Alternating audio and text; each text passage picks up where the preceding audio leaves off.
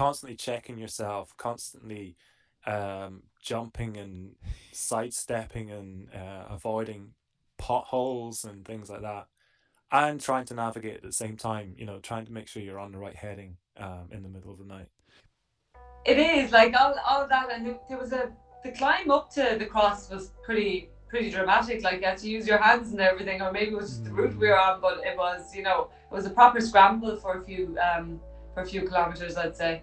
You're listening to the winners of the 2022 Art O'Neill Challenge, Ellen Vitting and Alastair Higgins, and this is the Inspiration Runners podcast. Hey everyone, how you all doing? My name's Robbie Marsh and I'm your host, so welcome to the podcast. We have a Super Art O'Neill Challenge special this week featuring Ellen Vitting, who won the ladies' race in 7 hours, 5 minutes and 18 seconds, just a couple of minutes ahead of second place, and Alastair Higgins, who won the men's race in a pretty incredible time of 5 hours, 53 minutes and 33 seconds. For those who haven't heard of the Art O'Neill Challenge, it's a unique event organised by and solely for the benefit of Dublin and Wicklow Mountain Rescue Team. Its 60-kilometre route retraces the historic escape from Dublin Castle that happened on January the 6th in 1592. That night, Art O'Neill and his brother Henry and Red Hugh O'Donnell broke out of the castle and made for Glenmalure. It was a freezing night. The three made their way on foot, and without the benefit of winter coats. Henry and Hugh both made it to safety, but unfortunately, Art, for whom the challenge is named, succumbed to hypothermia along the way.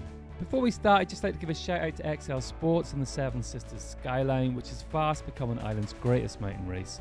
The main event used to be the 55k scramble across the Derry Mountains in Donegal, which has just over 4,000 metres of elevation. However, Ewan Quinn, the race director, has just announced that this year's Seven Sisters 30-kilometre event that has been held on the same day is now part of the World Mountain Running Association World Cup Series, which is great to see on Irish soil. The race is being held on the 21st of May, and XL Sports has put up a €5,000 prize fund, which includes a €1,000 for first male and female runners. And all Inspiration Runner followers can gain 10% discount during registration with the code INSPIRE10. I've been lucky enough to survive both the long and short distance of this event and look forward to throwing my hat into the ring in May, so hope to see you all there. Not to delay you any further, it's with great pleasure I give you the Art O'Neill Challenge. Anyway, Alan, how do you pronounce your second name? Is it Vitting? Vitting, yeah.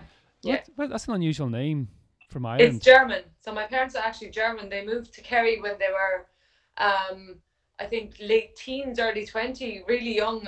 They were kind of traveling around England and Ireland, and they worked as kind of like a pharmacist, like helping on a farm. I don't know what you call it, but they fell in love with Ireland and they bought a farm in Kerry. So that's class. They ended up here. That's cool. How did you get an introduction? Just a brief introduction. We are going to just unpack the Art O'Neill. I've got Alastair on. Following on after you as well, so we're just going to do one episode, which would be cool, because it was, I remember I was doing the Seven Sisters in 2019, and it was the first time we were going up the ridge on Muckish. There's a guy walking next to me and I was on my hands and knees thinking, what the heck? But it was the first time he told me the story about the Art O'Neill, and it really planted the seed. Like, I'd never heard of this race before. And it was pretty hush-hush back then as well, wasn't it? Yeah, I think it still is a bit. It's kind of nearly a kind of elitist event without having like all an elite lineup, but it's very, a certain type of people will do it. It's not very open to everyone, and not everyone will have heard of it, but it is such an interesting race. And I think once you get into the ultra running, it's definitely on your radar. Yeah, and I have to say, we interviewed Sean Stewart when he won the race last time. And after doing the race, not to jump ahead, we really didn't pull out how tough that course was and how horrible the mountain stage is. I think it's because it's a mixture as well. Like you have the ability to go way too fast because there's so much road on it, so you can really mess yourself up. So what's your background before we go into the Art O'Neill? Because I do know you do a bit of adventure racing. I know Laura Driscoll. And so Laura comes second in the National Series last year. Yeah, she would have won it last year. So we kind of ping pong most events, and she's my number one friend. enemy and friend. Your number one nemesis. Laura's fantastic. Like, Yeah, she is, and but she has great attitude. I love racing her. I love and I hate racing her. So so how do you feel when somebody like Laura pulls up to the line? Does that really up your ante? You really gets you oh, it charged? does, and it like when you see the lineup and you know she's there, you know you race that much better because you're totally Yeah. you have to give it 110% if you want to be in for a chance to win it. So like totally it puts the pressure on, but also like it gets the best out of you. So like I do love racing her. What do you think about the adventure racing then? Do you think it is giving you that more all over sort of body strength and ability then to when you do these type of longer ultras? Yeah, so I suppose I actually started out in terms of sports getting into just running, and nearly at the same time I started triathlon. So triathlon's actually my first kind of multidiscipline sport, and I was really into triathlon for a few years, and it only I suppose the triathlon season's so short that I kind of was at a loss at the end of August, September. There was no more racing. There's only like normally June, July, August where you race. So that's how I got into the adventure racing. I said, oh, do you know what?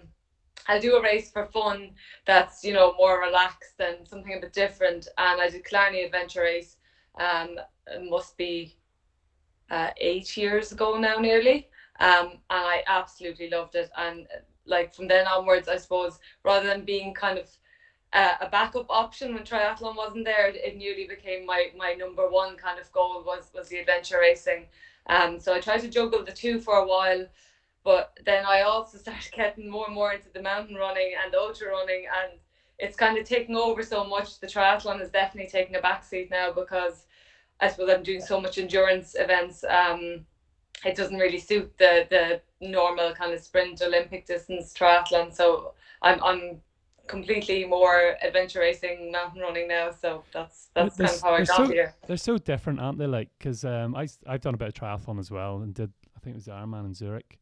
And you're going after your times when you're doing your sprints in the Olympics, but adventure racing and mountain running is just one big adventure, isn't it? Yeah, and I suppose you have to get used to it. I mean, the first time I probably walked during a run stage in like a multi-discipline event when I did Killarney Adventure Race. It's just it to me it always felt like I was nearly giving up if I walked in a triathlon. So you have to get used to that different pace and the different stages. They're completely different, and even the transitions, especially in these longer races, you have to give yourself a bit more time but still be organized. But triathlon's literally down to like a second or two. You have to be totally sharp and everything is rushed, whereas it's a bit more, It's sharp, isn't it? More.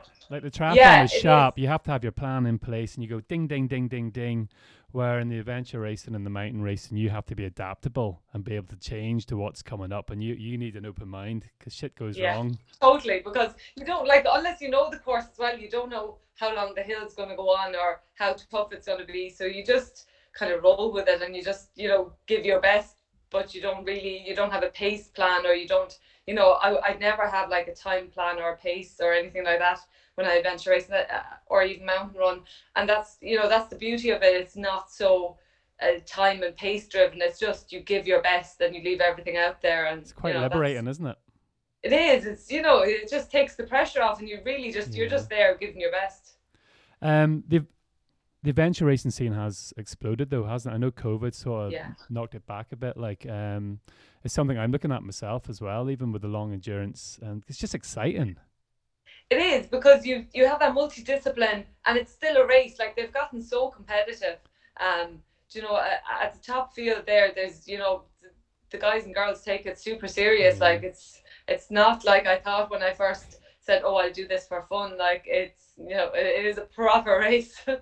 The different disciplines as well. Same with triathlon, I suppose. Like, but it does keep you away from injury, I think, as well.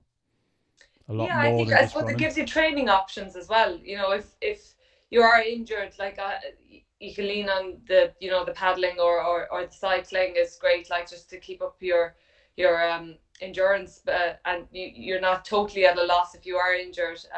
I suppose running's probably the hardest on the body, and sometimes you do need a break from it, but it's great for people like me that don't like to sit still to have other options.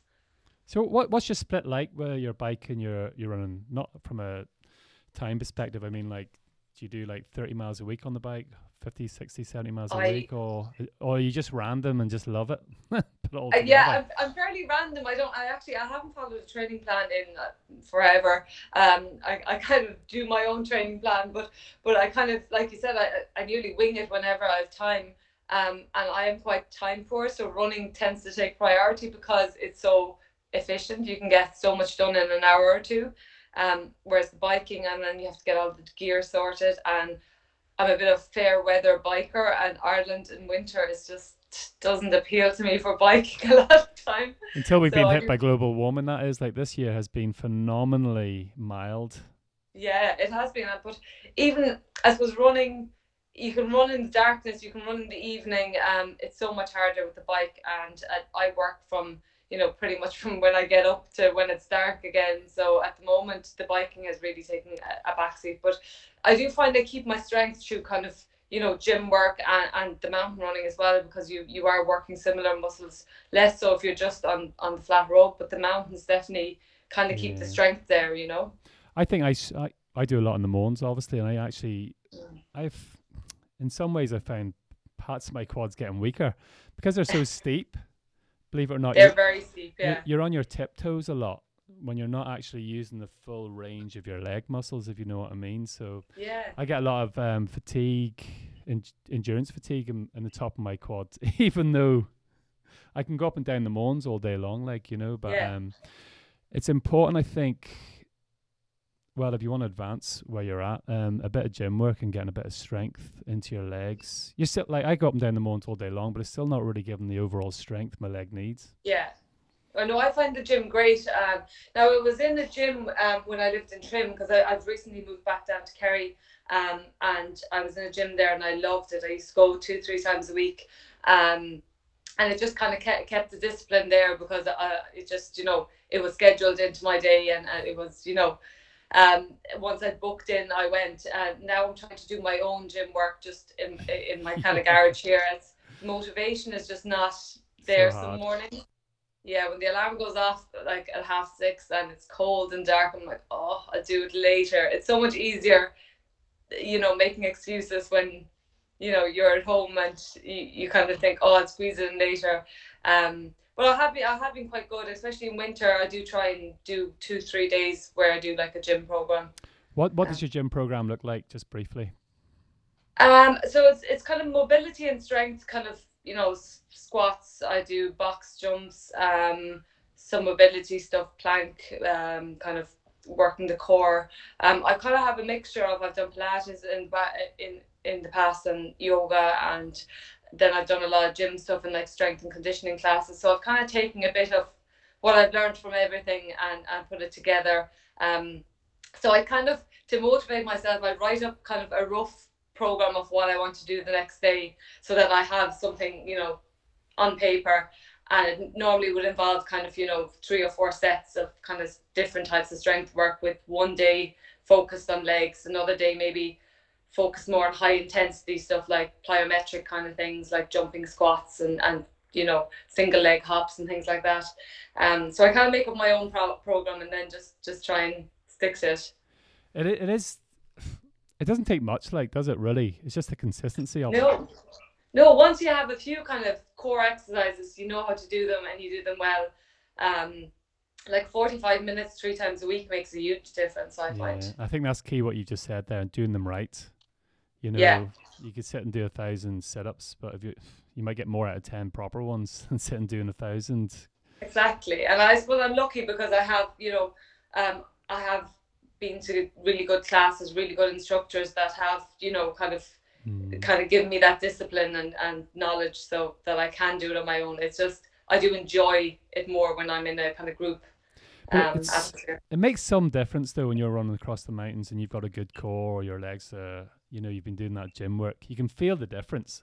I'm at the opposite side of that spectrum at the minute, where I haven't done it. I moved out of the gym into my own personal gym, which is like the Guinness complaint room. It's just dust on everything around the place. Like, and it is, I find it really hard to motivate myself to go into my own gym. I might go in and start doing a few, And halfway Yeah. through, I just stop and think, no, actually, I'm going to go and get a sandwich. But that's why I do like to write it down, because you have something to kind of Yeah. follow then. And like, it's not like I plan it ahead, like weeks in advance, a program or anything like that. I literally will have a think about it the day before and be like, okay, that's what I'm going to do tomorrow. And then, 2 days later, I'll say, okay, well, I did legs on Monday. I'll focus more on, upper body or whatever today, and just write down a few things. So that's... You done the Seven Sisters, was it last year? I've done it the last 2 years, yeah. The last 2 years. Do you like that type of race? I do. I loved it. Yeah. Really tough now, I must say. Jesus, it just felt like you were constantly going up. It's just up, up, up. But like, those races are so rewarding. Like, and the scenery we got last year, not so much the year before. Now the day was way too hot, and the amount of water I had to drink was unreal. Like, I don't think I've ever drank that much in a race. But like, it's beautiful up there. That was my first DNF actually 2 years ago. That's where I got my injury. It was an injury that sort of plagued me, and I was sort of relieved. I was out of the race. There was a lot. It was so bloody hot. Like, it was so hot. Like, I don't know how well you done that year. I know last year you came third. I came second that year. Did you? Laura. Yeah. Oh, that's right. I remember Laura coming off muckish. I was out of the race at that time, like, and she was like, so even following you about in those type of races as well. Was that your first ultra you'd done, or have you done any before that? No, I did. I did the Morris Mullins, but I did with a group of friends, and we did it. I totally didn't race it. Like, we were chatting and walking, and it was very relaxed. And that was to kind of see how I would cope going kind of over the marathon distance. I'd at that stage signed up for an ultra in the Azores, so that was my kind of first ultra that I wanted to race. So that was 65k. I can't remember how much climbing, but it was volcano, so it was good bit of climbing. Really interesting race. So that was my first kind of ultra race. I had done the Morris Mullins, but I didn't feel terribly under pressure during that. So it's great about the ultras, isn't it? You can get to pick all these places all around the world. There's so many of them now. You can go anywhere. Yeah, that's the problem. But like, the more I do ultras, the more people I meet that do it, the more ideas are in my head.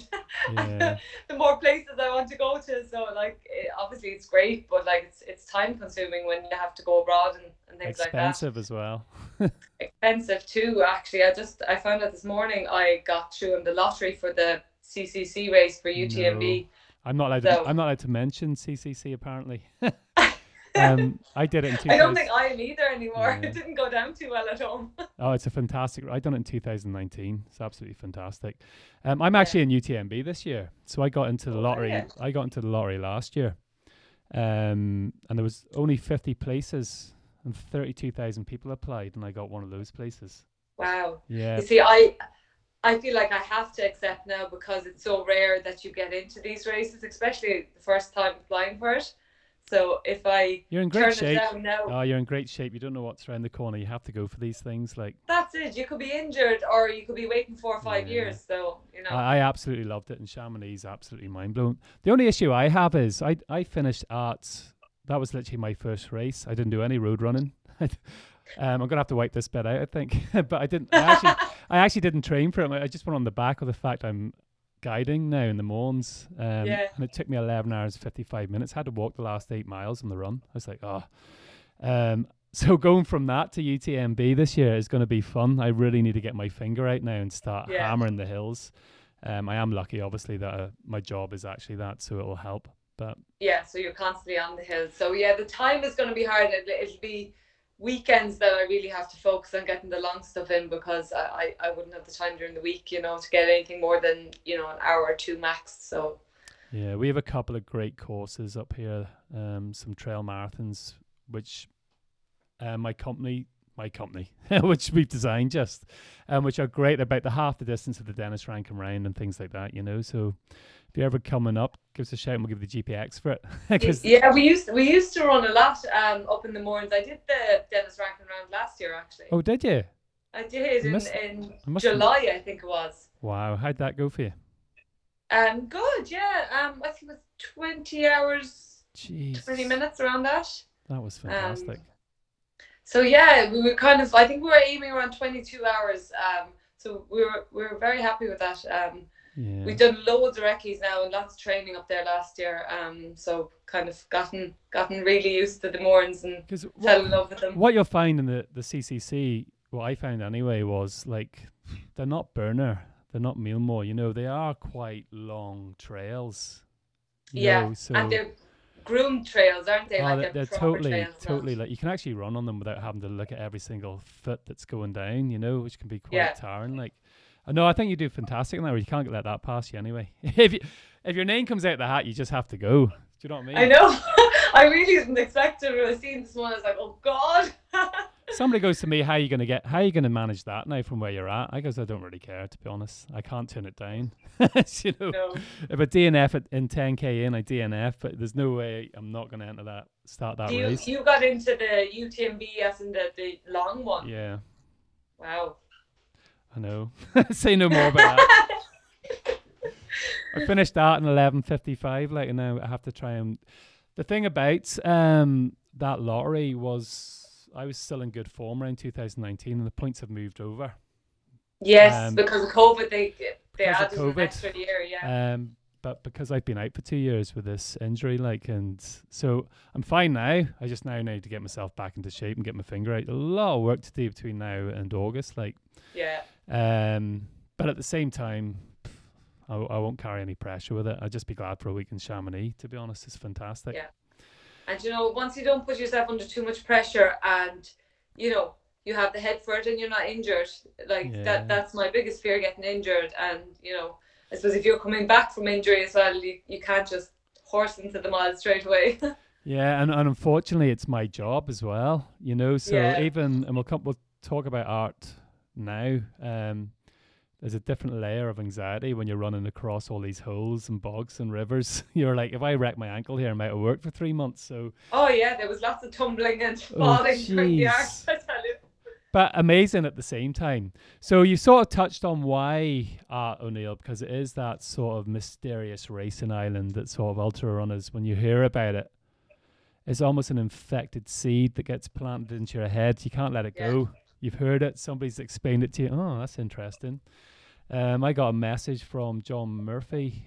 Said, look, Art O'Neill's registration's open. You want to get your name in? Stuck it in, and then a few days later he got in. You're like, shit, that's in 6 weeks' time. Like, I'm still carrying a stone from COVID. What am I going to do here? I'm very little. So there's no way you were going to not. I actually went out and done a 14-mile run and then came back and registered. Thought, oh, that's okay. You can do 14 miles. If I could do 14, halfway up the road. But I knew I'd be all right when I got to the mountains, you see. So for yourself then, you put the registration, it's a lottery. There's 200 people in the lottery. Tell us a little bit about the Art O'Neill. So I suppose it's been on my bucket list now. I did a bucket list last year of things I wanted to do, and it was on it. Obviously it wasn't ran last year. So I carried my bucket list forward to this year, and I said, okay, this is what I really wanted to do. The only thing that turned me off it was, I suppose, I do have a fear of getting lost during races, and because there is a navigational element to this, I was like, oh God, imagine getting lost there in the middle of nowhere. So that's the only bit that had me really anxious. I must say I wasn't really thinking about the distance or the race itself or anything like that. And the way I approached it really was, you know, it's something I really want to do. I had all the kit. I suppose I had a backup a GPX file on my watch that hopefully was going to get me to the right point if my senses didn't point me in the right way or the right people weren't around me. And then I was just going to, you know, my plan was to take my time and have fun. That's what I was telling my friends. But the minute we kind of hit the tarmac, it kind of went out the window and it turned into a race. So you're on the first 10k in 47 minutes. Yeah, someone asked me before what pace you're going to do the road, and I was like, oh no, I don't want to go too fast. But I do this in every race I do. I go out like the clappers and I fade and hang on as long as I can. And I suppose you get carried away with it, and I was like, okay, it's a bit fast. But then there was people around me and we were all kind of sticking together, and I didn't want to lose kind of the group that I was in. And I said, look, we'll all try and, you know, stick together. So Probably was a bit fast. I suppose I really struggled taking on anything but water in the first 30k, and I don't know if it's the night time as well. I find it really hard to eat at night when I'm running. It's just the body seems to shut down. It was it was really unusual actually, because I was exactly Yeah. the same. I actually had, and I mostly plant based by the way, 3 sausages the whole race. I could not eat anything that was in my pack at all. I just did not fancy. I didn't know it was because it was that time of night or Yeah, what. Obviously didn't that's need what it I thought. either. I thought it was either it was too pacey or it was just because of the time of night. So I actually took gels. Maybe not the wisest thing either. The first 20k just to keep the energy up because I felt we were going too fast to eat solids. Um, but by the time I got to 20k, like I felt fierce sick and it just the stomach was not happy. And by the time we got to the first checkpoint, then I tried to eat a cereal bar and it was near to impossible to get it in. And like I knew I had to eat something at this stage, like nearly 3 hours with nothing. So like that was just horrible trying to even just eat little crumbs and just get it down. It was really hard. I know it's a Um, long race. Like, yeah, what? See, just to strip it back a little bit. So, into your planning on your course, because you can go absolutely anywhere in this yeah. course, So and everybody did go anywhere. There was one point I came down, coming out of checkpoint one. Hadn't seen anybody for about an hour after it because I was right at the back. I was putting my hand over my torch, hoping to see somebody's torch glare in the mist, but nothing. And then I came out of the mist. There's bloody head torches everywhere. There was up on the right ridge, on the left ridge, down the river, and you're like, what the heck? Like, yeah, there was huge gaps between like where people were going. So it was so how definitely did you isn't it. plan then? Did you? I know what a lot of people have done. Like what we all did. You're obviously going to lean on other people's experience and what routes and what courses to go on to, like in your GPXs. There's no way you can go out there without a GPX, or No, or no, not unless you're like an expert on the area. Like definitely yeah, not. and It's I can navigate really well. Obviously, it's my job. I was under added pressure not to get lost because I was being oh tracked. yeah, yeah. It's like, oh my god, I'm not going back out with him. But there was times I was thinking like there has to be a path here or something. I didn't know the land, and I was like, I know that does really throw you because I suppose I hadn't done before. Now I had been warned that there's no real clear path to make sure that I wasn't, totally thrown by it. But still, you start thinking, God, they're all over there. Maybe they have a good path. Maybe that's a better route. Maybe there's a path over there. So like that plays with your mind the whole time that maybe you're not on the best path. I was very lucky.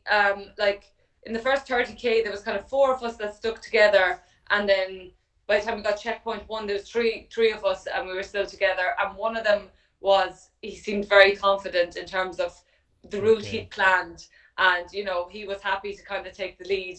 And I was, I didn't knew no better than my watch, so I was like, I'd rather go with someone that actually is talking sense and seems to know what he's at. So he was a great help. you must have started And quite late. I think you ran past me actually. we were the It's, very last group, I think, to start. We yeah, started at 11. I Yeah. started at 10:30. You were with I called you the running group. Actually, you must be the running group because there's about 5 or 6 of you together. I Yeah, think. there was a good group of us at the start, and then three of us stuck together for nearly the whole race. Then, Yeah, the other ones had a bit of sense.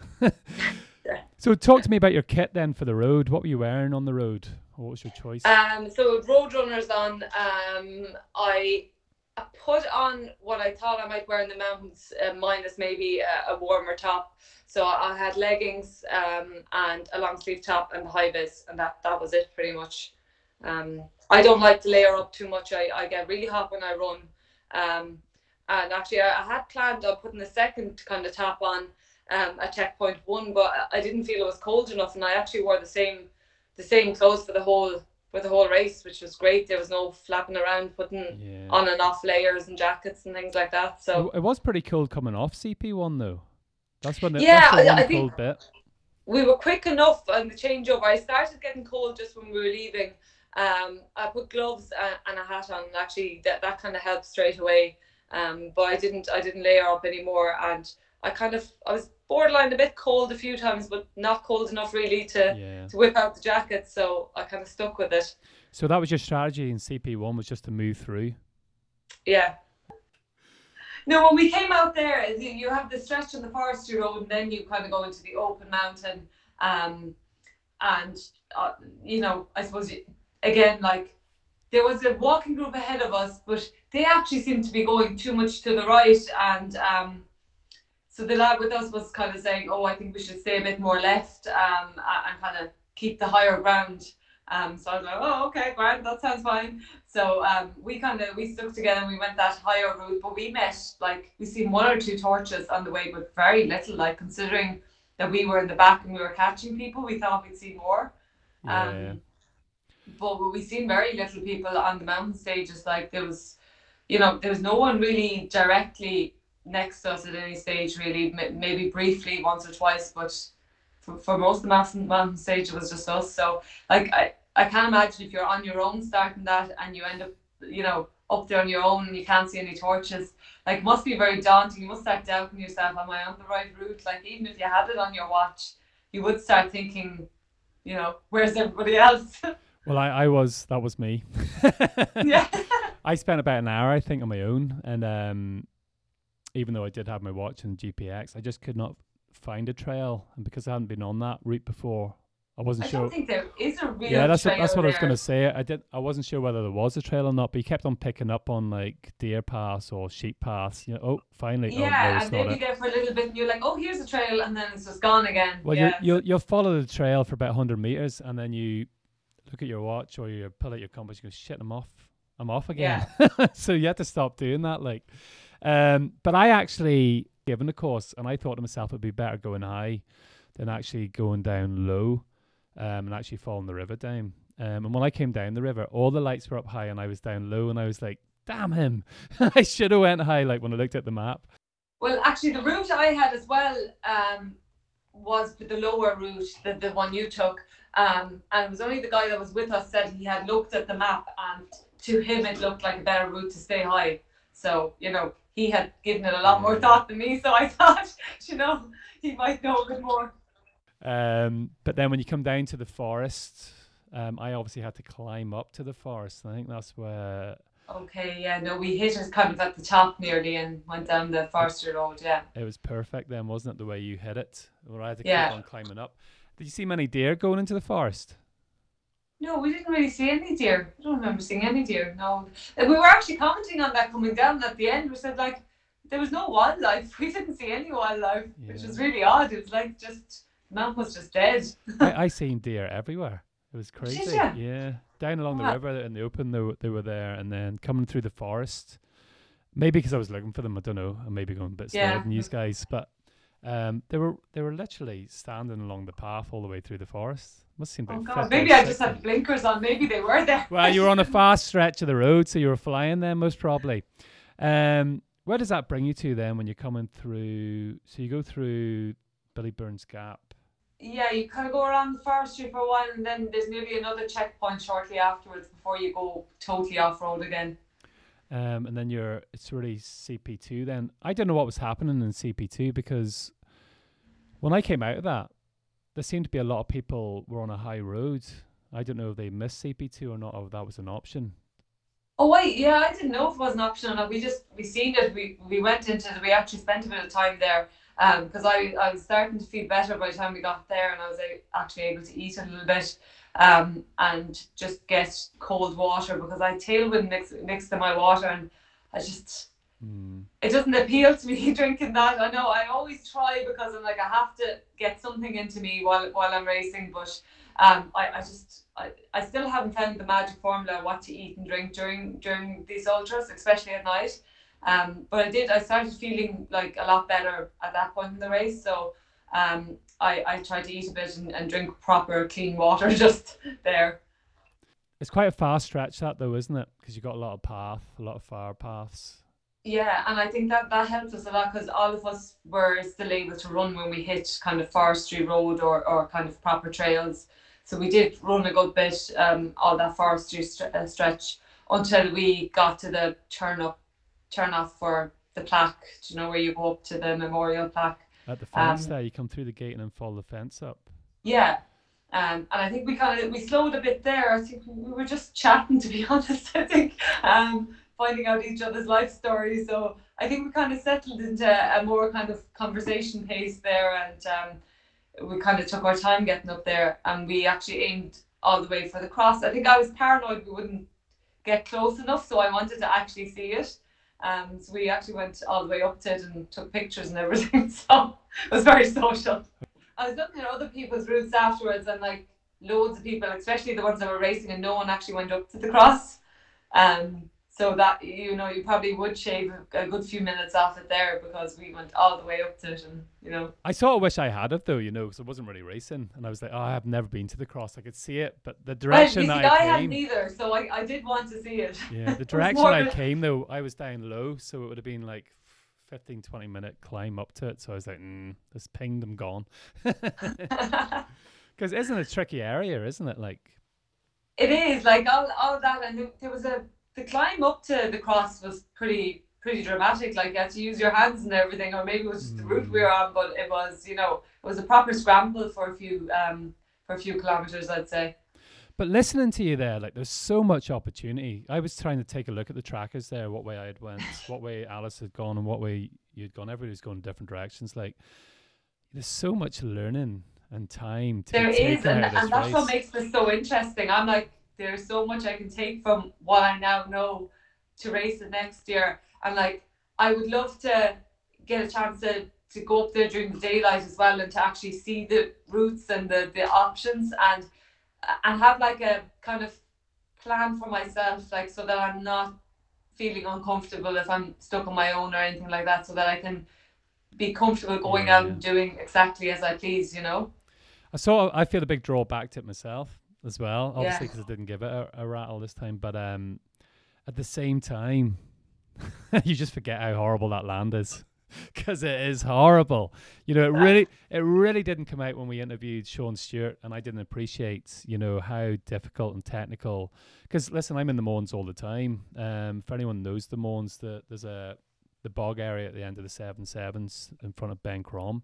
It's like running around that in the dark for 18 miles. Like, it's just up and down hags and pits, and it's really tiring. Like, it really is. It's really tiring, and it's really frustrating, especially when you kind of feel like maybe there's a better way and everyone else down there is on a lovely trail, and so yeah, it is. It's very frustrating, and it is because 30 kilometers on the road before you hit it, if you're not careful, you're pretty tired by the time you start it. So it's easy to get frustrated.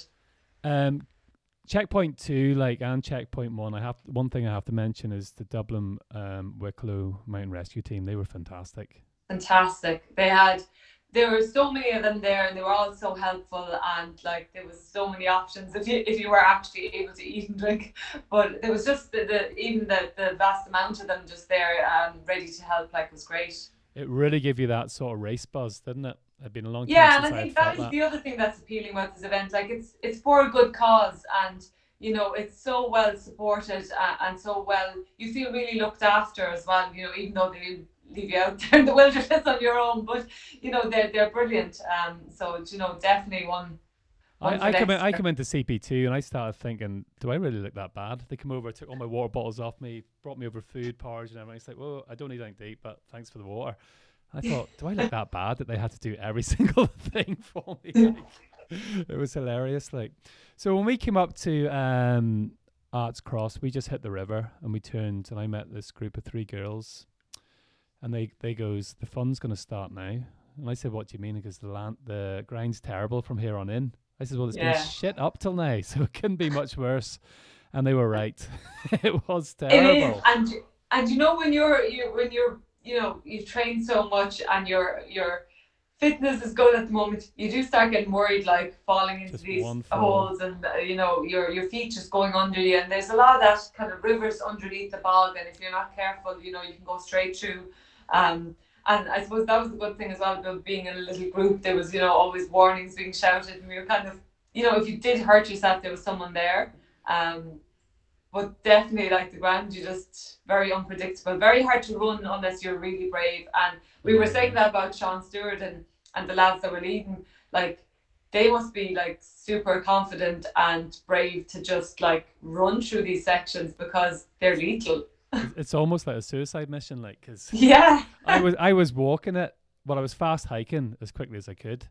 But there's one, but I was being very sure of my footing, obviously with Yeah. my job and all relying on it. So I was being very sure of my footing, and my foot still went through at one stage right above my knee, and I went Oh yeah. because of We all took our turns having tumbles and falling the into rivers holes. that were flowing underneath the land. But that area, which takes you to the table track of the hags, I was just too tired to go up and down the hag, so I started following them. you know, Oh yeah. You could nearly be going in circles though but because that's when I look back at the how far away I was from the Three Lakes, I was just being lazy at that stage because I wasn't in race mode. I was just going, I'm going to walk down this corridor and this corridor, and then my battery was low on my watch, so I was using my compass and pulled the compass out and went, Jesus, I keep on going off here. This isn't. And you can yeah, see it that's on my it. GPX. Like, it's just, I was like, oh, you definitely learn from that. But if you look at the GPX, there was some people going in circles. They must have been like completely disorientated. Um, it was one aspect for me was lucky. It was just coming into daylight, just coming to the table track.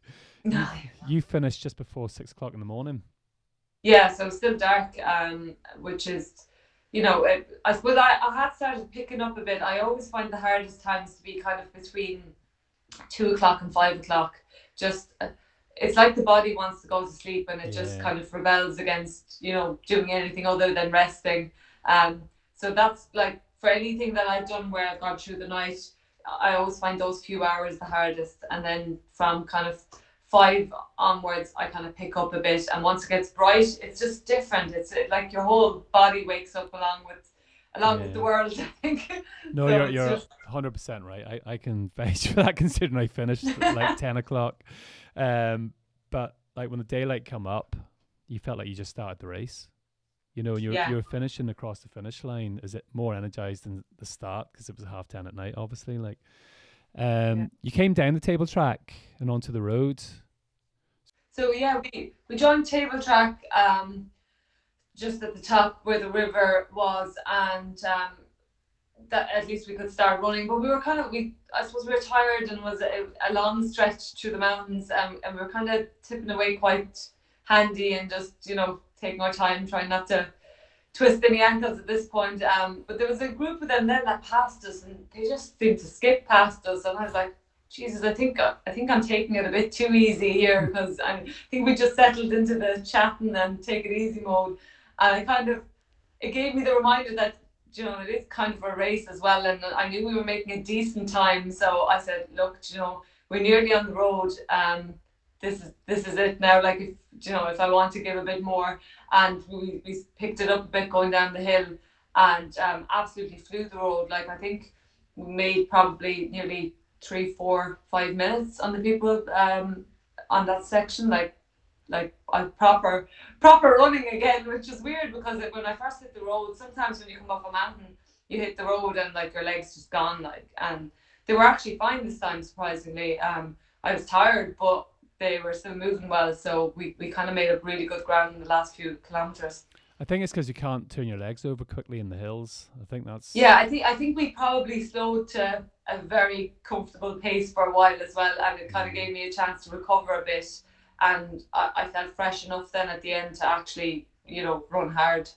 Um, What did you have on your feet through the mountain stage? for the mountains, speed cross, yeah, Okay. salmon speed cross. So I find them good for kind of the wet boggy bits. Now they are like their lugs kind of stick out a bit, and sometimes they catch on grass and stuff. That's the only thing that I don't like about them. They're quite bulky. They don't feel very nimble sometimes. Yeah, But but that you need them at um, times. yeah, it's such a wet kind of mountain that you need something like that. It was John Murphy give me some tips on where to go, and he says, look, about going down along the river. He says, like your feet will get wet a bit. Mm. I was running through bogs and the water was way above my ankles. I was going wet a bit. My feet are soaked, So but it's not a bad thing either, because it's just all wet. So you just run like hell through it. yeah, exactly. Like once they're wet, they're wet. You stop caring, and you just take the shortest route. Did you make any kit mistakes or things you would change? So definitely I would plan the route a bit more. I want to know my own route next time, as in I want to know what I feel is the best route, and not have to and not feel like I need to rely on anyone else. And the other thing is I need to try and figure out a better kind of nutrition plan, whether it's Yeah. what I eat in the run up to it or during the event.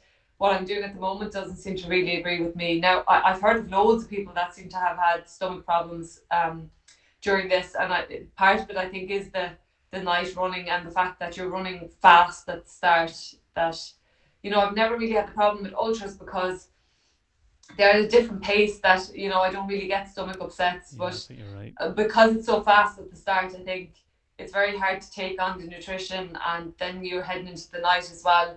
It just kind of wreaks havoc with your stomach. So I it would help with the energy levels definitely if I had a better kind of nutrition plan. Yeah, I'm a big advocate of eating a lot at the start of a race when you can. Yeah. You need to get fuel in, and you're suffering at the end because you haven't fueled properly at the beginning. But I remember taking out a Cliff Bar and thinking I needed, in any ultra, if I was doing 60k, I would be eating that in the first 10k. And I Yeah. took a little nibble, no way. So I took a Nutrigrain bar out because it's a bit lighter. Nope, there's no way because you're running. Yeah. You just could And not. that was me as well. I just couldn't. It was like I was nearly gagging when I was trying to, put And then it in. but I have to say, I got to checkpoint one. I took a sausage, Well, you had your 40 minutes. it was the nicest thing I'd ever, because I couldn't eat anything at all. I didn't fancy anything, and I had the sausage. So I actually went back and they'd packed up. And I went I was a little boy standing there, and he goes, "Everything all right?" He goes, "Are all the sausages gone?" And he gave me 2 more sausages, and away I went. I thought, oh, that's class. But I'd say for anybody who's done the Art O'Neill for the first time, they're going to want to go back because you have to do it the first time to get the lesson of you. There's so much more you can get out of that race, so much more lines you can cut across. I went way too high on the 3 lakes. I should have come a lot closer. Quite high as well. You could cut a lot, and now there's a lot more information out there as well. Maybe shouldn't and say that, but some people actually went the other side of the 3 lakes, the far side. So it's hard to know. Yeah. Unless you actually see it and recce for yourself to see which. But it's a proper navigation course. And shame on me. I should have really had the points written down and all that prep done. But you're just not used to that when you're doing an ultra race. There's no other race that I've done has required it to that level of detail. Yeah. So it's a bit of a teaching going into the race for the first time and understanding. Well, shit, no, you need to do your homework on this. If you want to get improve your time, you can cut so much out of that. You can definitely, and you'd feel better about your route as well if if you knew looking back at it, it was great for learning. Obviously it wasn't going to be perfect because I didn't know where I was going, but just looking back, it's great to be able to plan and be like, oh, there's improvements here. I want to check out this option.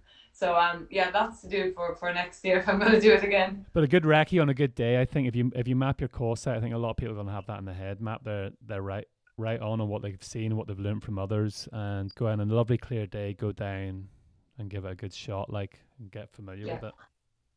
Yeah, totally. I didn't mention that you did actually came first in the race. Was that a surprise? It was. I suppose I hadn't even looked at times that people have previously done, so I didn't really know. And because we started near the back, it was really hard to judge because I suppose we passed a few people, but some of them had started an hour and a half ahead of us. So there was no way knowing where there was, and I forgot it was actually on the tracker, so you could have actually been watching it, but I wasn't watching anything.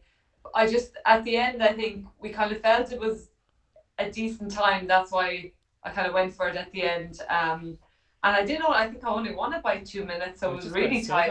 Is it Leanne or? I think Leanne was her name. 2 minutes. So what time did she start? Don't know. I think she started 9 or 9:30. She was definitely changed and she looked very clean and the rest of it that might came across. But that makes it tough, doesn't it? When you've got a staggered start like that, you don't know. Yeah. When if you were out and out racing for that first, second, or third position, you really don't know what's going on. the only good thing I suppose is once I finished, I kind of knew there wasn't anyone behind me. So Yeah. at least once you finished, you know that's your place. Whereas I suppose Leanne was there, where she was probably leading for, you know, a good hour or something after Okay. she finished, before she knew where other people were coming in. So that would be hard when you know you did a Yeah. good time. I can see her. It's like a time trial in the Tour de France. You know, she knows her time. She's sitting at the finish line waiting to see everybody come in.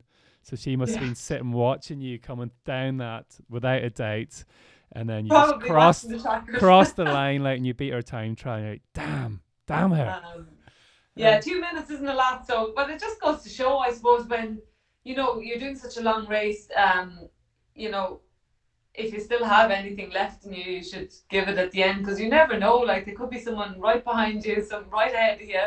You know, it does sometimes come down to seconds. Sometimes there's huge gaps in these races, but sometimes not. So, I feel very lucky that it went my way, but it could have gone either way. You know. well, they say luck is preparation, meeting opportunity. So Yeah. one thing that did pop into my head, and we'll finish on that, is all I could think of was fair play to anybody who has ever finished this race. You know, all the And walkers and everybody that's out there, like this is tough terrain. even more, I suppose, the people that are out there for, 10 hours, 13 hours, that's a long time on your feet and a long night, like it was. And if you're any bit like not feeling well, like it's just an epic achievement, and it is like that's what ultras are the ultimate feel good event when you finish, because it is such a big achievement. Yeah, I just think this has got that added piece that the course, and you could do so much better. So it really, unless you go back, get the opportunity to go back, obviously, and knock out your best course, it's not going to Yeah. settle until that's done. No, and I think because it's at night and everything, it just adds to it as well. Like, it's not just the usual. It's not just the distance. The distance is nearly the least of your worries. It's all the other elements of this race. And to be fair, we were lucky with the weather. With the weather, Because I some of the imagine years that I've it'd be heard, a lot worse. raining from start to finish, snow, whiteouts. I can't imagine what that race would be like in the rain from start to finish. Although I wouldn't mind seeing a bit of snow, but just Ellen, for the thanks very novelty much. factor. We're going to wrap it up at that. I appreciate your time this evening. I'm going to edit this and get it out on Friday. I'll get Alastair's as well. I'm going to combine the two of them together. Okay, great. All right. Well, I'm after talking about the gym so much, I'm actually going to go to the gym now for my first session since the race. She's lying at 7:00 at night. No, I'm only joking. I still have to make dinner then as well, so it's going to be a long evening. When you're talking about going to the gym, I just need to get my finger out now and do that. Like, great to be back. You have nearly an hour until Alastair, so off you go. Yeah, I might go down the stairs and get a biscuit and then walk back up, do a few lunges. Ellen, thanks very much. I appreciate it. Very good. Thanks. Good luck this year. We don't speak to you before that anyway. Chamonix is fantastic. Get your hotel booked. That was a great chat with the female winner, Ellen Vitting, an absolute superstar. I hope she does really well in the CCC. Please stay with us. We have 4th place finisher in Spartathlon and winner of the 2022 Art O'Neill Challenge, Alastair Higgins. So you actually haven't been doing ultras that long, really.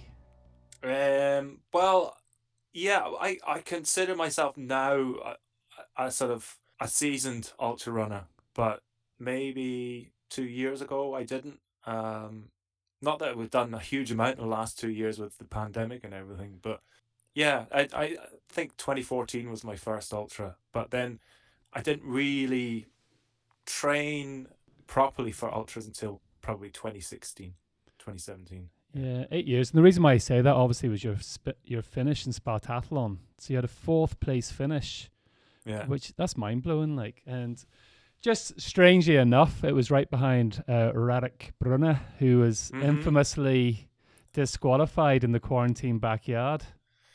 Yeah, I think I had a quick conversation with him about that last year and just offered my commiserations. What a way, like the whole world was watching that event. It really drew everybody in because it was a quarantine and drew everyone in. And then what a way for it to finish. Boom. He's been on the podium at Spartathlon 4 or 5 times now and never actually won it. Always second or third.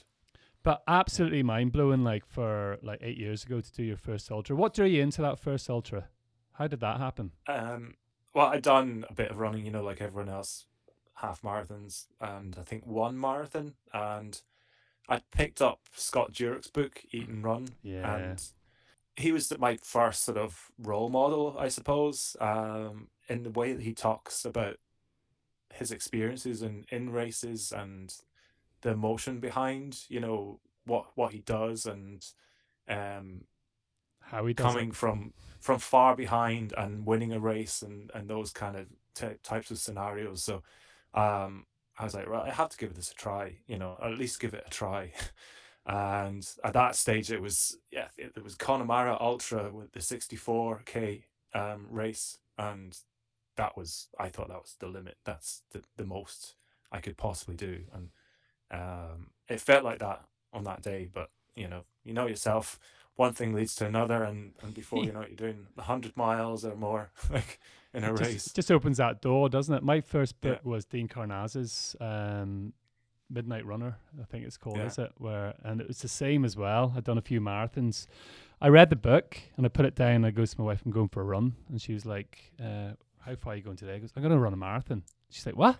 And I just went out to try it. It took me like 5.5 hours, but it was still yeah, mad that you just ran out the door just because you'd read this book and been influenced by that.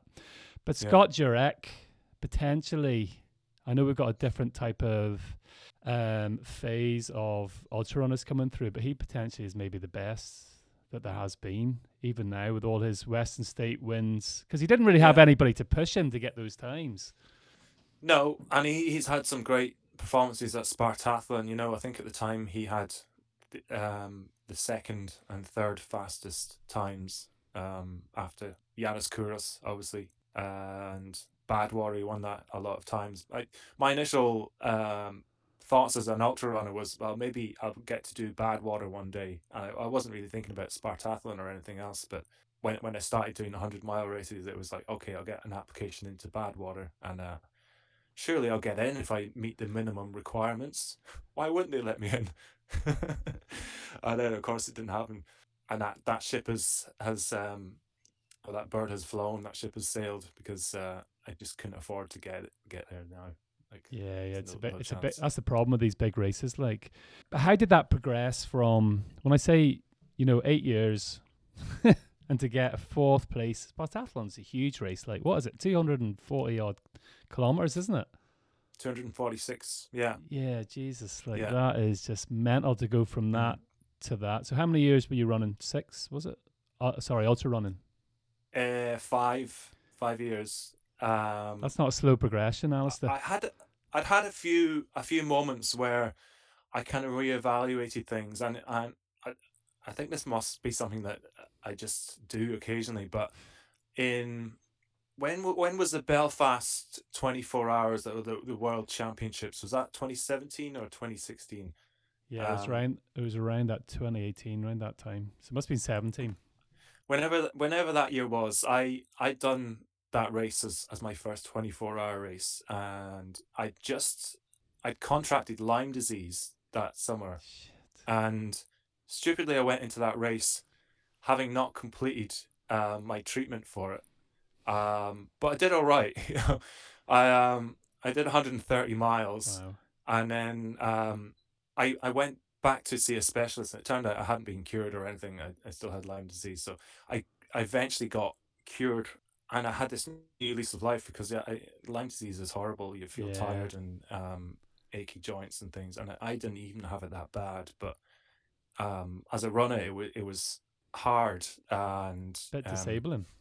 yeah, but I got through it, and I got the right treatment, fortunately, and the timing was really good that I got done. And I said to myself, well, why am I messing around if I'm a decent enough runner, and I'm not really training like the top guys do.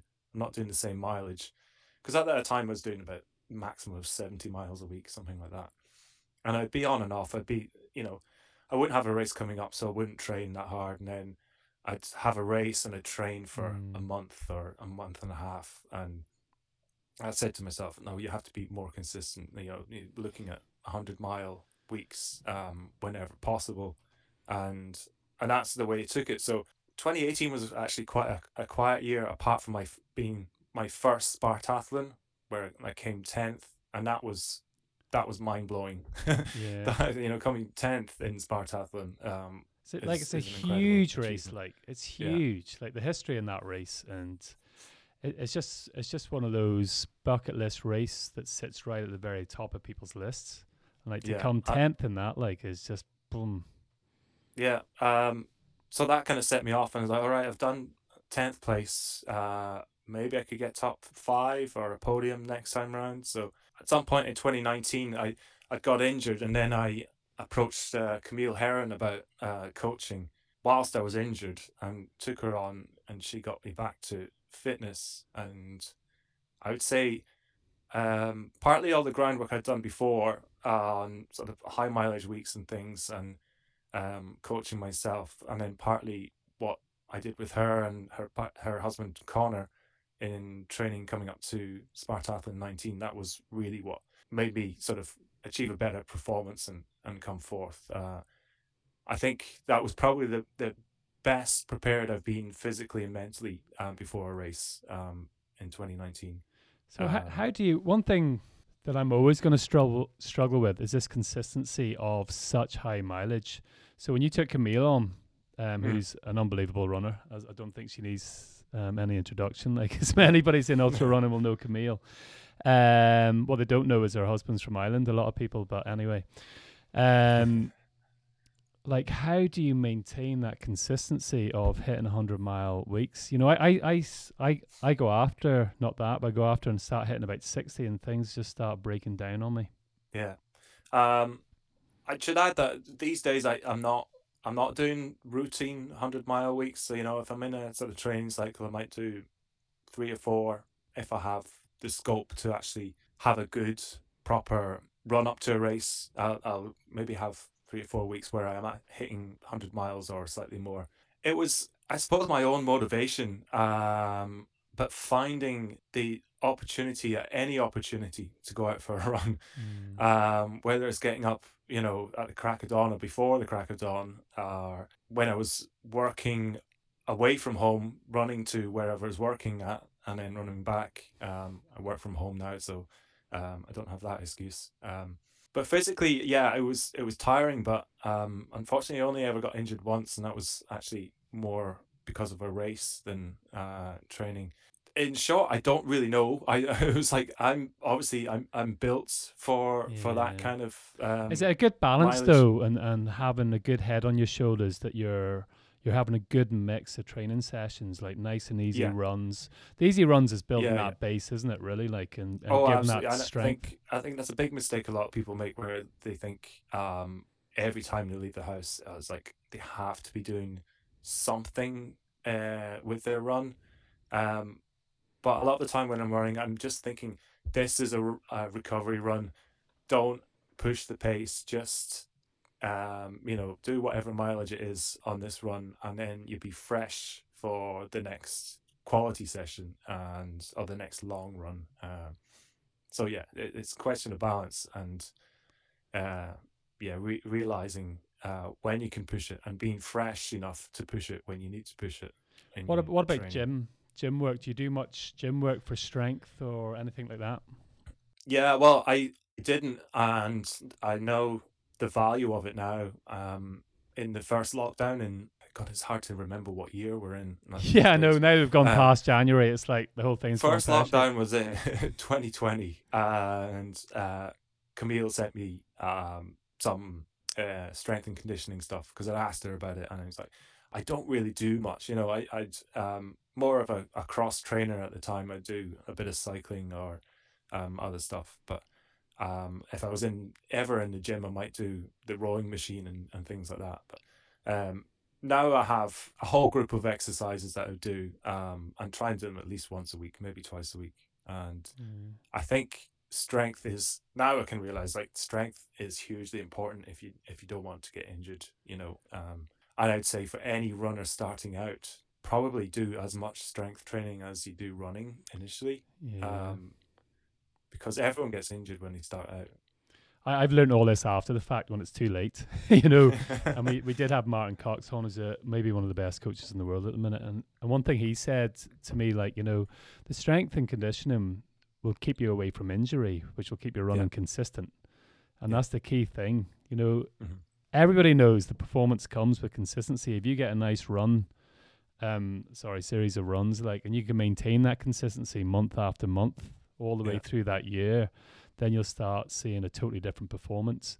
We put a lot, like, we're in the middle of the pack or at the back of the pack. We put a lot of effort into it. We put a lot of money into it. There's these small little things can absolutely change everything. You know, it's not like the best shoes or the best kit, or there's just a little bit of nice consistency and not running away with yourself and getting, I call it Superman syndrome. When you start feeling that strength coming, all of a sudden you do, this 10 mile should be 9.5 minute miles, but then you knock out a 7 minute mile and you're like, yeah, that was great. And then 2 weeks later, you're lying up again. I remember when I took Camille on, actually, I should say I'm not with Camille anymore. I'm self-coaching again. But when I took her on and I was injured, I think the first thing she asked me was like, what have you done in the last week? And I was like, well, last night I went out for a test run and did 10K in 40 minutes. And she's like, what? you know, you're injured. You shouldn't be doing that kind of thing. And you see that on Strava all the time. You see people who've been injured and they're like, they post up a fast run and it's like, this was a test. It's like, you don't need to test yourself. You know when you're not injured. It's like you've got a sore knee or something, you know, and you're going up the stairs. You can't walk up the stairs. You have to sort of run up the stairs and test your knee to see is it still there, like as if it's going to miraculously disappear from this morning. Like, but that's one key thing I think you can see. I took a look at your Strava, the consistency that you had, you know, between 75 and 100-mile weeks. And anybody that I've had on the podcast who has had really good performances, you know, that's what everybody has, is that consistency, high mileage. And like 60 miles a week, sort of, it's great to have that. It's good for a sociable runner, but if you really want to try and, it's just building that base, isn't it? That good strength base so that you can, because it's fatigue in your legs and the muscles. You're doing a race like Spartathlon, 246 kilometers. There's fatigue. You know, there's fatigue. You get tired and then you realize you're not even halfway through the race. You know? Yeah. How do you fuel on a race like that?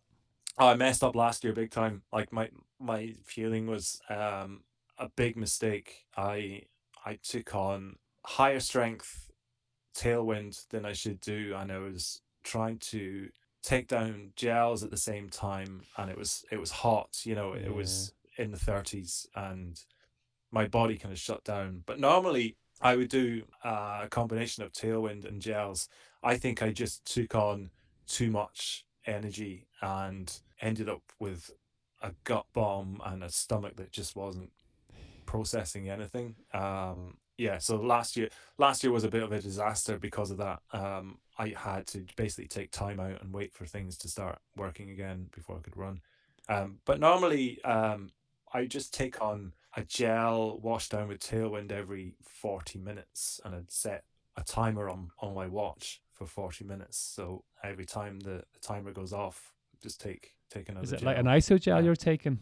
Something a bit more fluid? I've mixed it up, and I think that was maybe one of the other problems with last year. Like I've switched brands far too many times. I mean, recently I've used GU and CIS, Science and Sport, or whatever they're called, and they've been fine. I used to really like the Kinetica gels, but I think they've pretty much phased them out.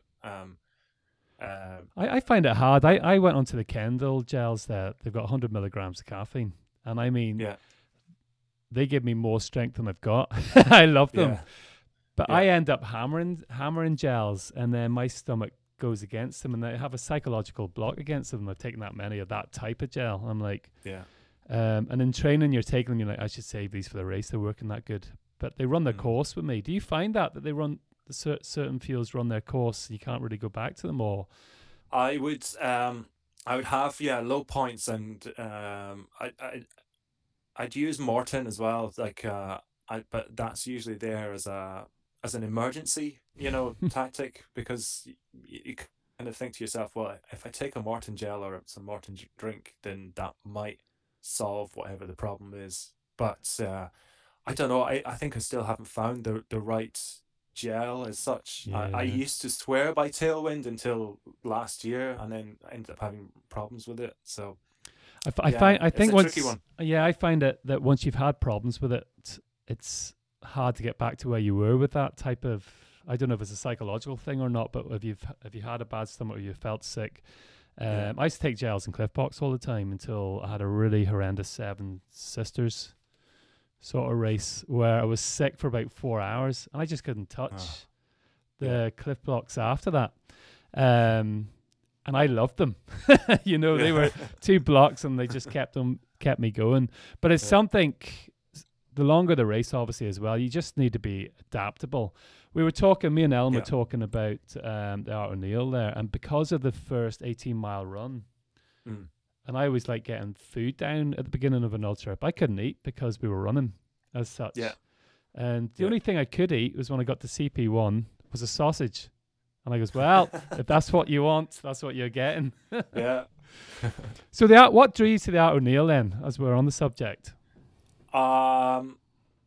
Hearing about it through various people, I suppose Ian Keith, namely, being someone who's won it several times, and I think I may have stumbled upon his website and his race report on one of his runs before I tried to sign up for the Art O'Neill. It was always on my radar, and anyway, I got in 2019 to run it, and I was like, yeah, this is great. This is going to be really good. Did some good recce runs, and I was like pumped up for it, and ran that with a guy called Florian Reichert, who ended up winning it, and we were together on the road until CP1 pretty much, and then he took off. He just disappeared into the mist, because there was bad visibility that year. It was a bit like this year. It was a good year in terms of weather, but you just couldn't see a thing.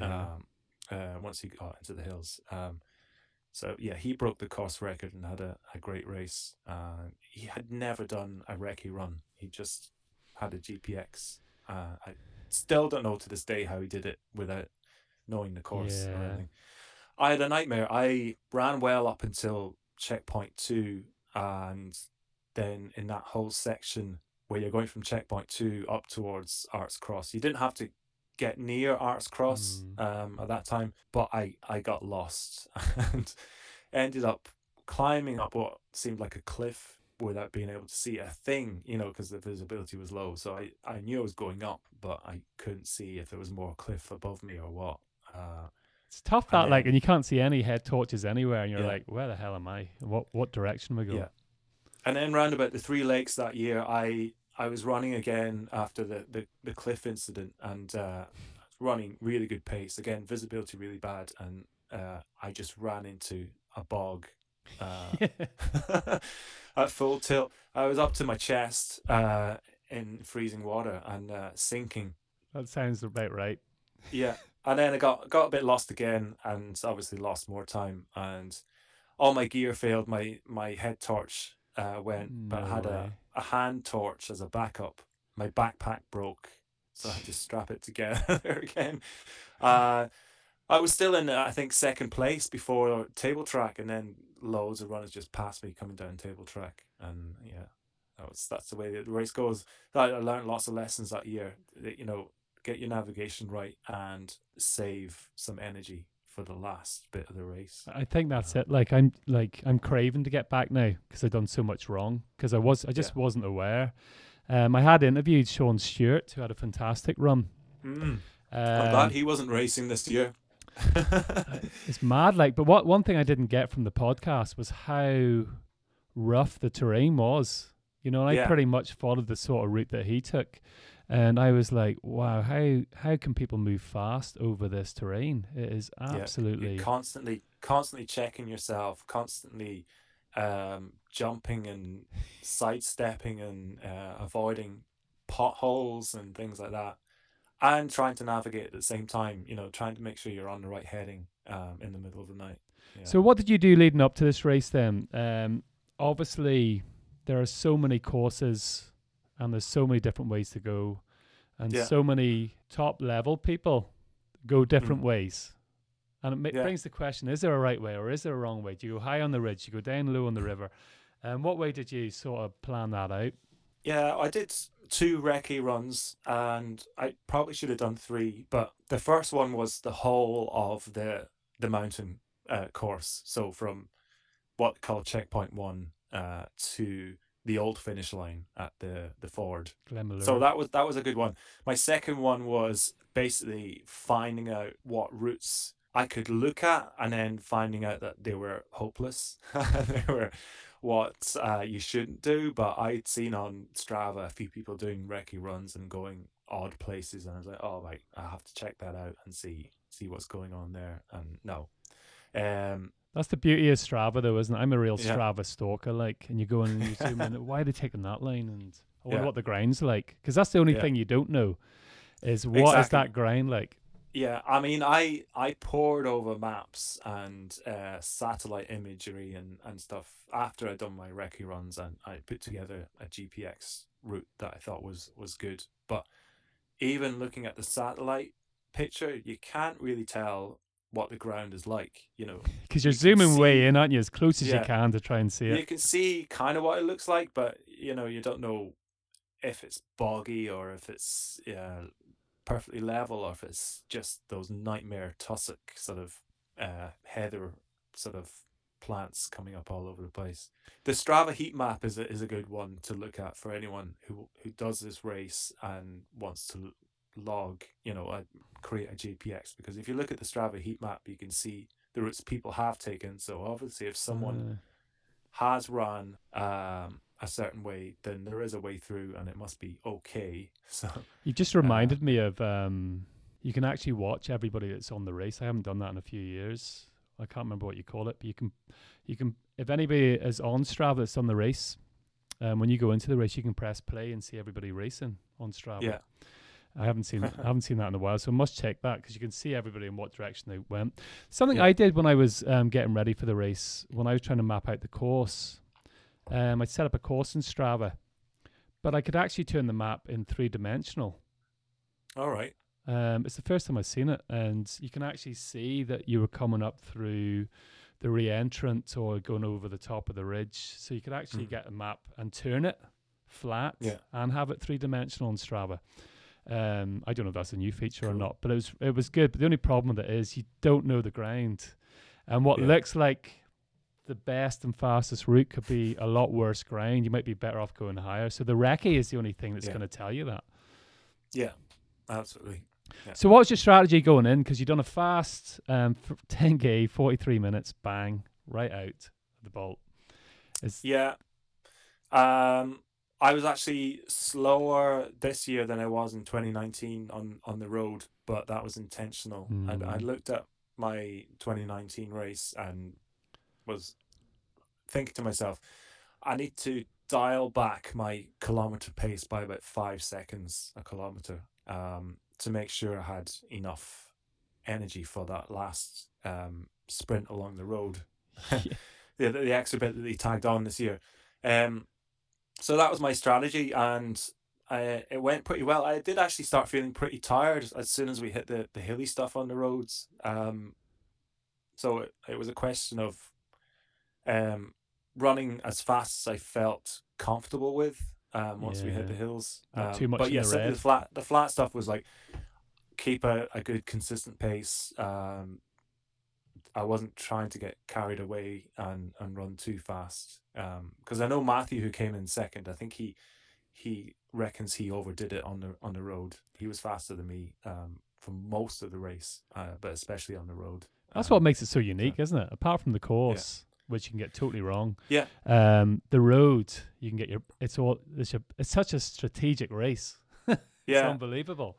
It's got a bit of everything for anyone who, any discipline in running. I mean, it's even like, well, what shoes do you wear in a race like this? Because you've got a road section. You could change into trail runners later on, but you got that farm track bit in towards the end of the road section where road runners are just awful on there, Yeah. especially if it's really wet and muddy. So what yeah, shoes? so What shoes did you wear then? Did you change at CP1? I got a pair of Innovate Terra Ultras Yeah. about a week before the race. So that week was spent getting used to them because they're zero drop. I'm not used to a zero drop shoe. So my worry was that I could end up getting injured if I wore them in a race, having not ran a significant distance in them. But they were great. I think I just adapted to them at the right time for the race to happen. And on the road, they felt really good. And then in the hills, they felt great as well. Did you wear? You didn't wear them the first 18 miles, did you? Yeah, I didn't You change did. shoes. Yeah, Brilliant. just kept them on. I was two minds about that. I was thinking, well, I could wear a pair of Nikes and run it 5 minutes faster, but then spend 5 minutes changing shoes That's and mad. get frustrated. That's mad. I wore the same shoes, by the way, the V2s. Yeah. I was actually surprised. I did change them at CP1, so it was only at the last road section. I was actually surprised how comfortable they were running on the roads. Yeah. But 43 minutes in your Terra Ultras. It's not Terra Ultras, sorry. Did you say Terra Ultras? Terra Ultras. Oh, sorry, it was the Talon Ultras I was wearing. Sorry about that. Oh, yeah, the Talons, they wouldn't be good in the road. No. Yeah, no, I was wondering. No, the Terra Ultras are fantastic. I love the ground touch feel in them. You really can sort of move quickly. Two great shoes, not Sport and Innovate or anything, but so you found them okay in the mountain section? They were grippy enough? Yeah, I mean, I had a few moments where I hit some mud and they didn't get traction, but my main problem in 2019 when I ran a race, one of the main problems, there were several, but coming down table track, I was wearing the X Talon Innovates that year on the mountain. Slippy. And it was wet. So coming down the table track, which anyone who doesn't know it, it's rocky in the main, but there are sections where it's like granite cobblestones, but big slabs of granite, and they just had no grip on there at all. I was literally tiptoeing my way down whilst other guys were flying by me. So I was like, okay, get those shoes with graphene in them, and they'll be able to grip no problem. So they were great on that section. I do find though that the new G300 flies, like they've got the graphene in them. Yeah, they are so slippy on the rocks. Like, oh really? I hate to say that about Innovate, like, 'cause I love Innovate. I have their boots and the shoe as well. I think they're fantastically comfortable, but they do slip a lot on the rock. Like, but I was used to speed goats in the Mons; they just stick to the rock. But these things, I've got them as well. Yeah. These things, they would be class going down that path. Obviously, you could just hell for leather. Like, but the Terra Ultra is that sort of middle of the road. It sort of fits in between them, I think, which is really good. When you've got the Talons and the Speed Goats, the Terra Ultra is somewhere in the middle of that. So coming out CP1 then, so it just sounds like if you were happy to wear the Terra Ultras for the run, that you were just going to run through CP1. You didn't want to lose any time there at all. Yeah. No, I didn't stop. Didn't stop anywhere, but I had to tie my laces at checkpoint two. Checkpoint two. I just had to tighten the laces up rather than them coming undone. But that was the only time I stopped. It is a key point though, because when I came into CP1, I had two Innovate bags. I had my Ultra Innovate bag, my race bag, and I swapped them over. And I didn't even go into my bag once. Like, you know, I didn't even go in for food. I was just eating sausages on the way, and that was it. Like, but it is, you don't need to. It's too much flapping about. You're overcomplicating it. And I suppose the weather conditions can change that, but we were very lucky. It was mild. Yeah. So we didn't need to have that. But you can wear too much on the road, though. You can overheat very quickly if you're moving fast. Yeah, I didn't wear a vest on the road, so I had my GPS tracker in my shorts. I had a pair of Decathlon trail shorts that have all the pockets and stuff. But I was like, why would I want a race vest on the road? Like, that's a good point actually, because you don't actually need much kit for the road section. You know, your first aid and your head torchlight, and that's it. Like, so yeah. Hopefully, there's nothing that's going to go wrong. Hopefully. Yeah, and there's plenty of water on course with the checkpoints. So the ground aspect of it and how you move across the ground. Did you do anything for that to get your? I know you've done a couple of recce's, but Yeah. it's a bit suicidal is not the right word, but one wrong footing, and it's not just the race that you're out of. It's one of those. Yeah. It's one of those type of races, like, isn't it? You're sort of on eggshells going across that Mm. because I had one pretty bad fall. Yeah, but I did probably more strength and conditioning. I was sort of adapting one of the Fitzinger marathon plans in my training for this, but a lot of the time when it called for speed session, I'd be doing that speed session on hills rather than right, on the flat. So, and just purely doing it on effort than a pace or anything like that. So yeah, a lot of uphill running, but also very fast downhill repeats as well. yeah, Whenever the opportunity came, and my forte is probably downhill running over okay. uphill. I'd still struggle going up. I think there's maybe a bit more strength to come there for that. There's a lot Um, of confidence for going down, though, isn't it? And yeah, the more you practice that, the more you can relax. And obviously, yeah. if you're relaxed, Well, then that's the the thing. safer it Yeah, is. if you have a bit of strength in the legs towards the end of a race and you can really let the brakes off, you're going to gain time. And I think that's what happened in my race. I think that's what I definitely made up whatever time I'd lost earlier on in that last section. But then I tripped up. I had face planted on those cobblestones, and I was like, "Oh God, yeah, this isn't good." Was that Sort this of, year? yeah, this year, yeah. Jeez. Um, so I lost a few minutes just trying to get up and get going again. It's pretty winded, but It goes got pretty going steep again. there as well on the cobbles, doesn't it? Yeah, exactly. Yeah, yeah. So just stubbed my toe at the wrong moment and went flying.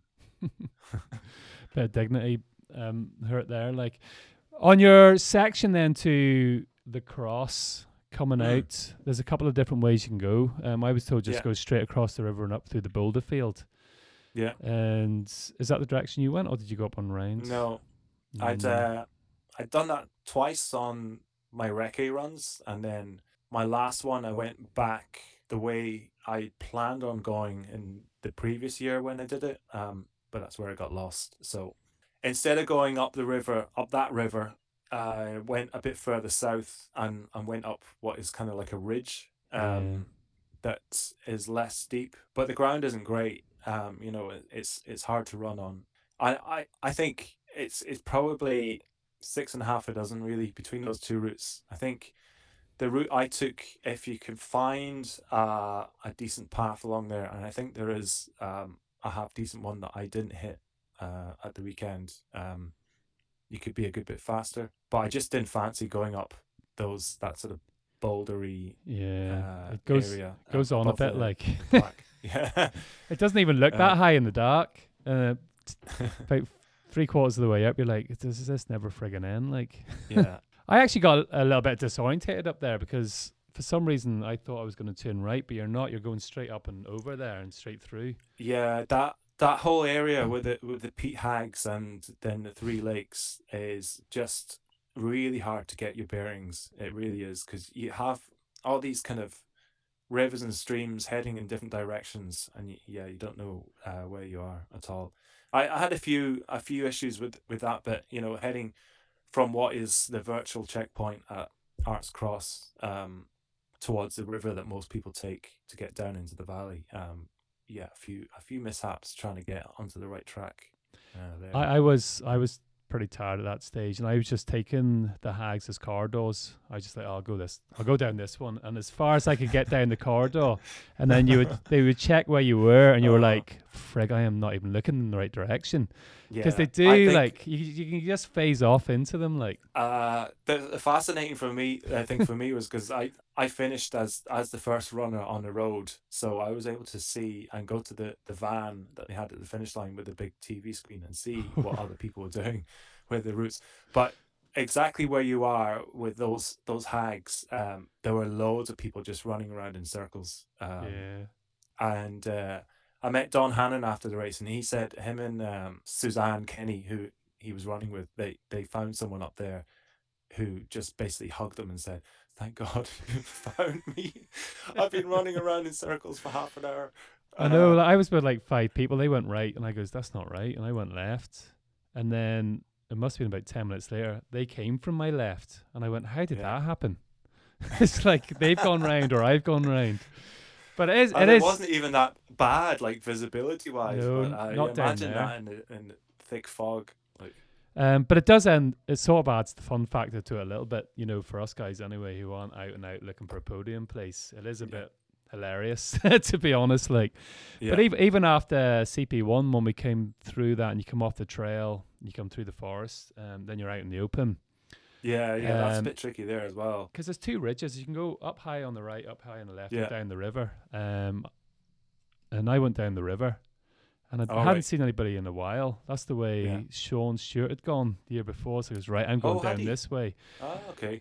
Sorry, Sean, I let that out. But but when I came out of the fog, I could see everybody up on the left ridge up high, and I was like, shit. But then I seen people on the right ridge too, so well, that's not too bad then. The only downfall of that is when you hit the forest, you have to climb up to the entry. Yeah. But you did come. There is a way in. There's a second track. Yeah, that I know some people a low track. Take. You have to go through the forest to get to it. It's a bit of a gamble, isn't it? You'd be walking around that forest all night. Yeah. And what were your, on reflection, what was your biggest mistake in the race? Your learning point? I would say it was after checkpoint 2. I took that shortcut, which is called Fool's Lane, and I, for some reason, thought I was going too far right, and I ended up going too far left, and I lost the actual path. I maybe lost a few minutes there, but it wasn't that bad. And then that route over the ridge, instead of going up the bouldery sort of cliff to Arts Cross, I made a few errors there, but nothing major, you know. It just seemed to be taking a lot longer than I thought it would to get to the top of that hill. It's a frustrating race, isn't it?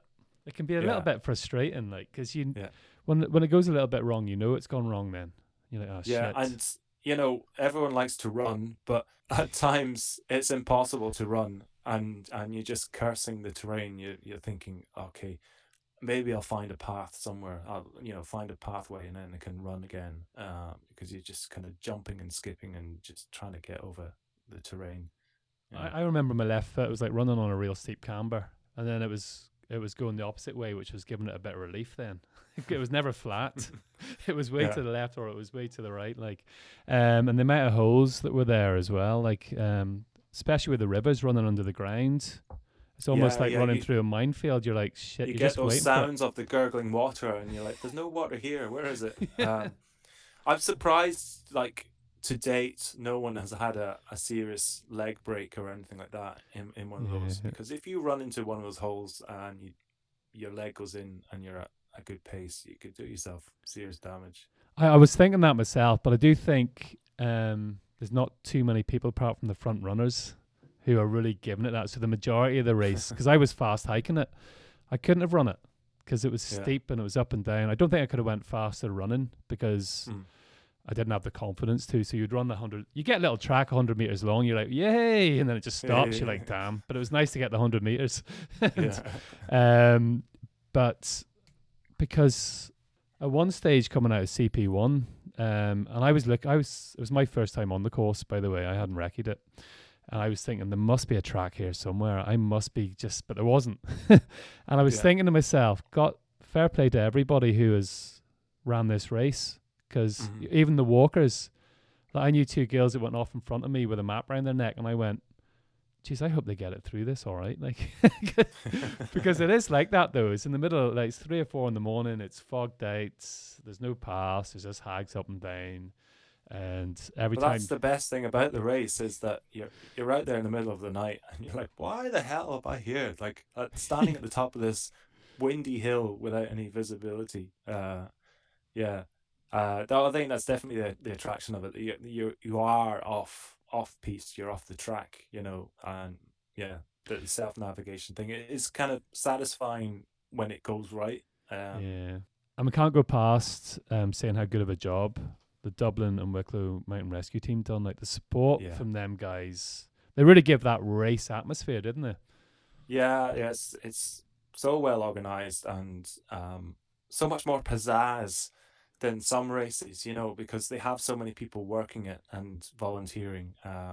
So you get into a checkpoint, and I was trying to keep my head down and get in and out as quickly as possible. But it's like for the walkers, that must be an amazing reception to go in and have those flyers and the food and everything.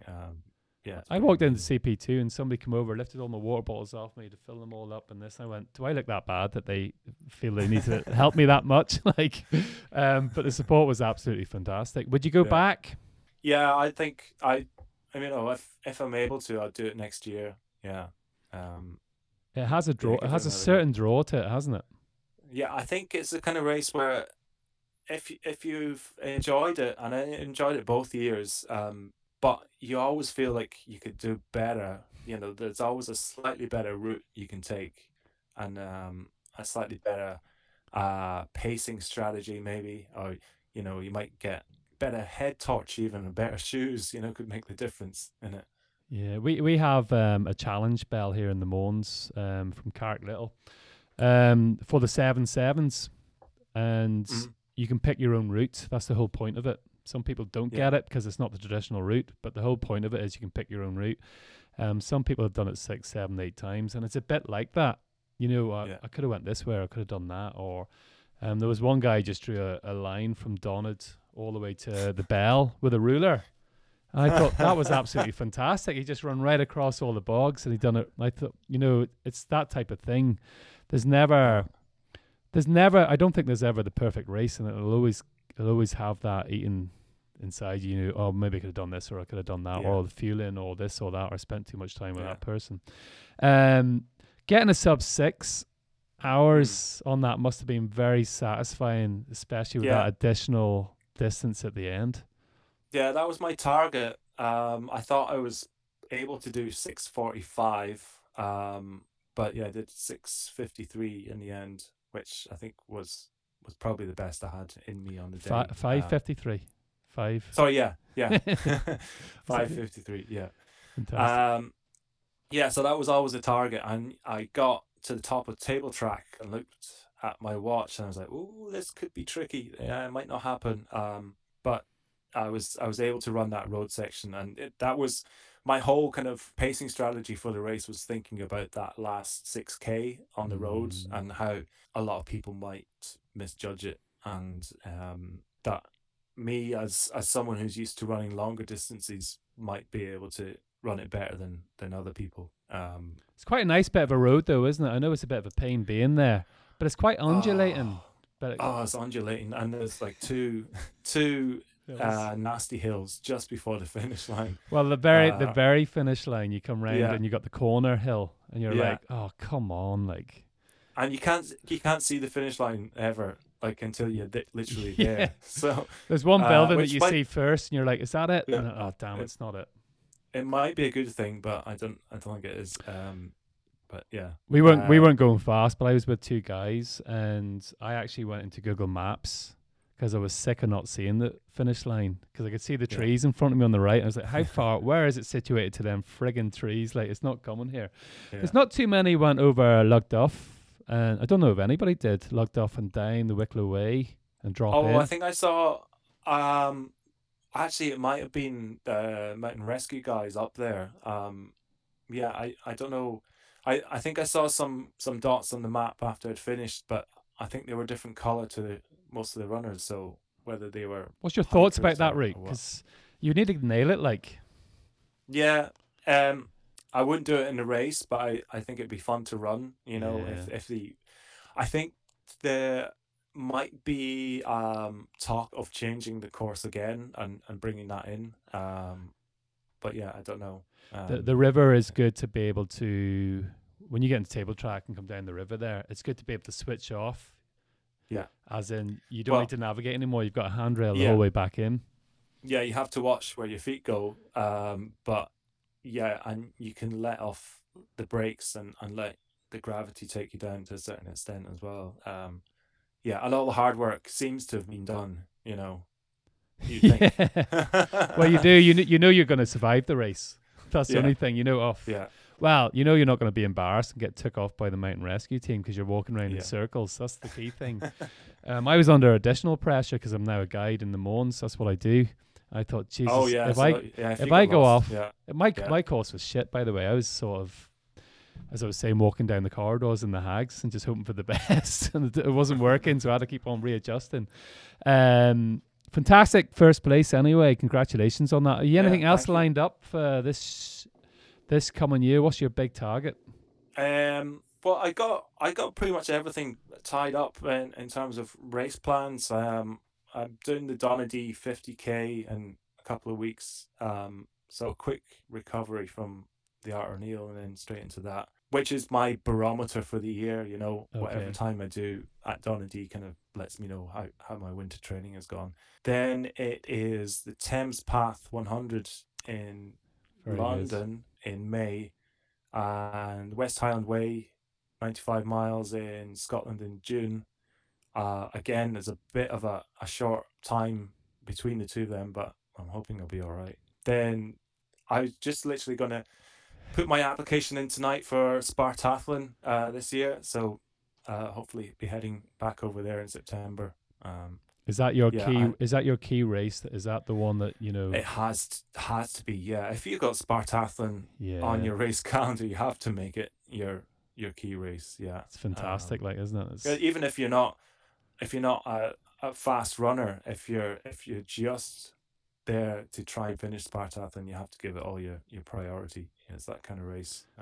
I think I could hang my cap after doing that one, to be honest. But it's one of those dream races. It's Spartathlon, and the race across Scotland is another one. For some reason, those two.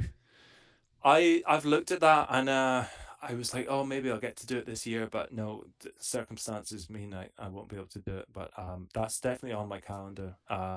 Looks like a fantastic race, 214 miles, I think it is. I'm not sure. You're that's originally from where Scotland, I'm from, though. actually. Yeah, that's where I'm from.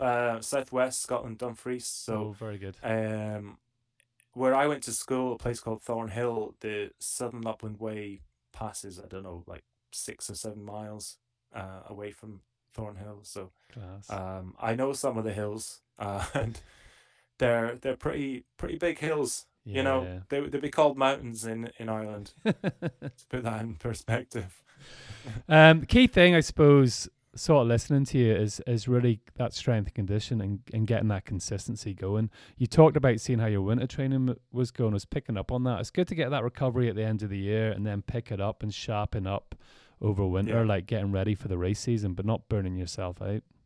Yeah, my winter training I've seen a bit more sort of speed work than I maybe do, just to try and get the legs moving a bit faster, hopefully this year, because I'm not getting any younger. So hopefully we'll see how it goes. It's hard to tell from the Art O'Neill because it's such a unique race. You don't really know how fast you are. You've done a good job if you win it, but you still take it though. You definitely still take it. Oh yeah, definitely. No. It's still a good indicator. I said on Instagram, it's a dream come true, it really is. It's one of those races that I've had my eye on for years. And when you hear the greats like Ian Keith and stuff like that, people are sharpening their teeth, cutting their teeth, on races like that and wins on that, and that leads to great things. Alastair, thanks very much. We'll wrap it up at that. I'm hopefully going to get this out on Friday. Well, I will get out on Friday. Cool. The timing's right, so... Until next year, I'll keep an eye out on Spartathlon, see how you get on. Fingers crossed, yeah. Appreciate that. Cheers. Thank you. Catch you later. Cheers, bye. Bye. Just before we go, I'd just like to give a shout out to John Murphy, who looked after me before the race, Dermot Kelly and his big mate Wayne, who I had the joy of finishing the last few miles with. I will finally get James Gibson's episode out this week on his winner at Wainwright's fastest known time. And following that, we have a treat just in time for Castle Ward, last one standing. We have the king of the backyards on the podcast, Harvey Lewis, which will be released the weekend of Castle Ward. So until then, stay safe and keep on moving.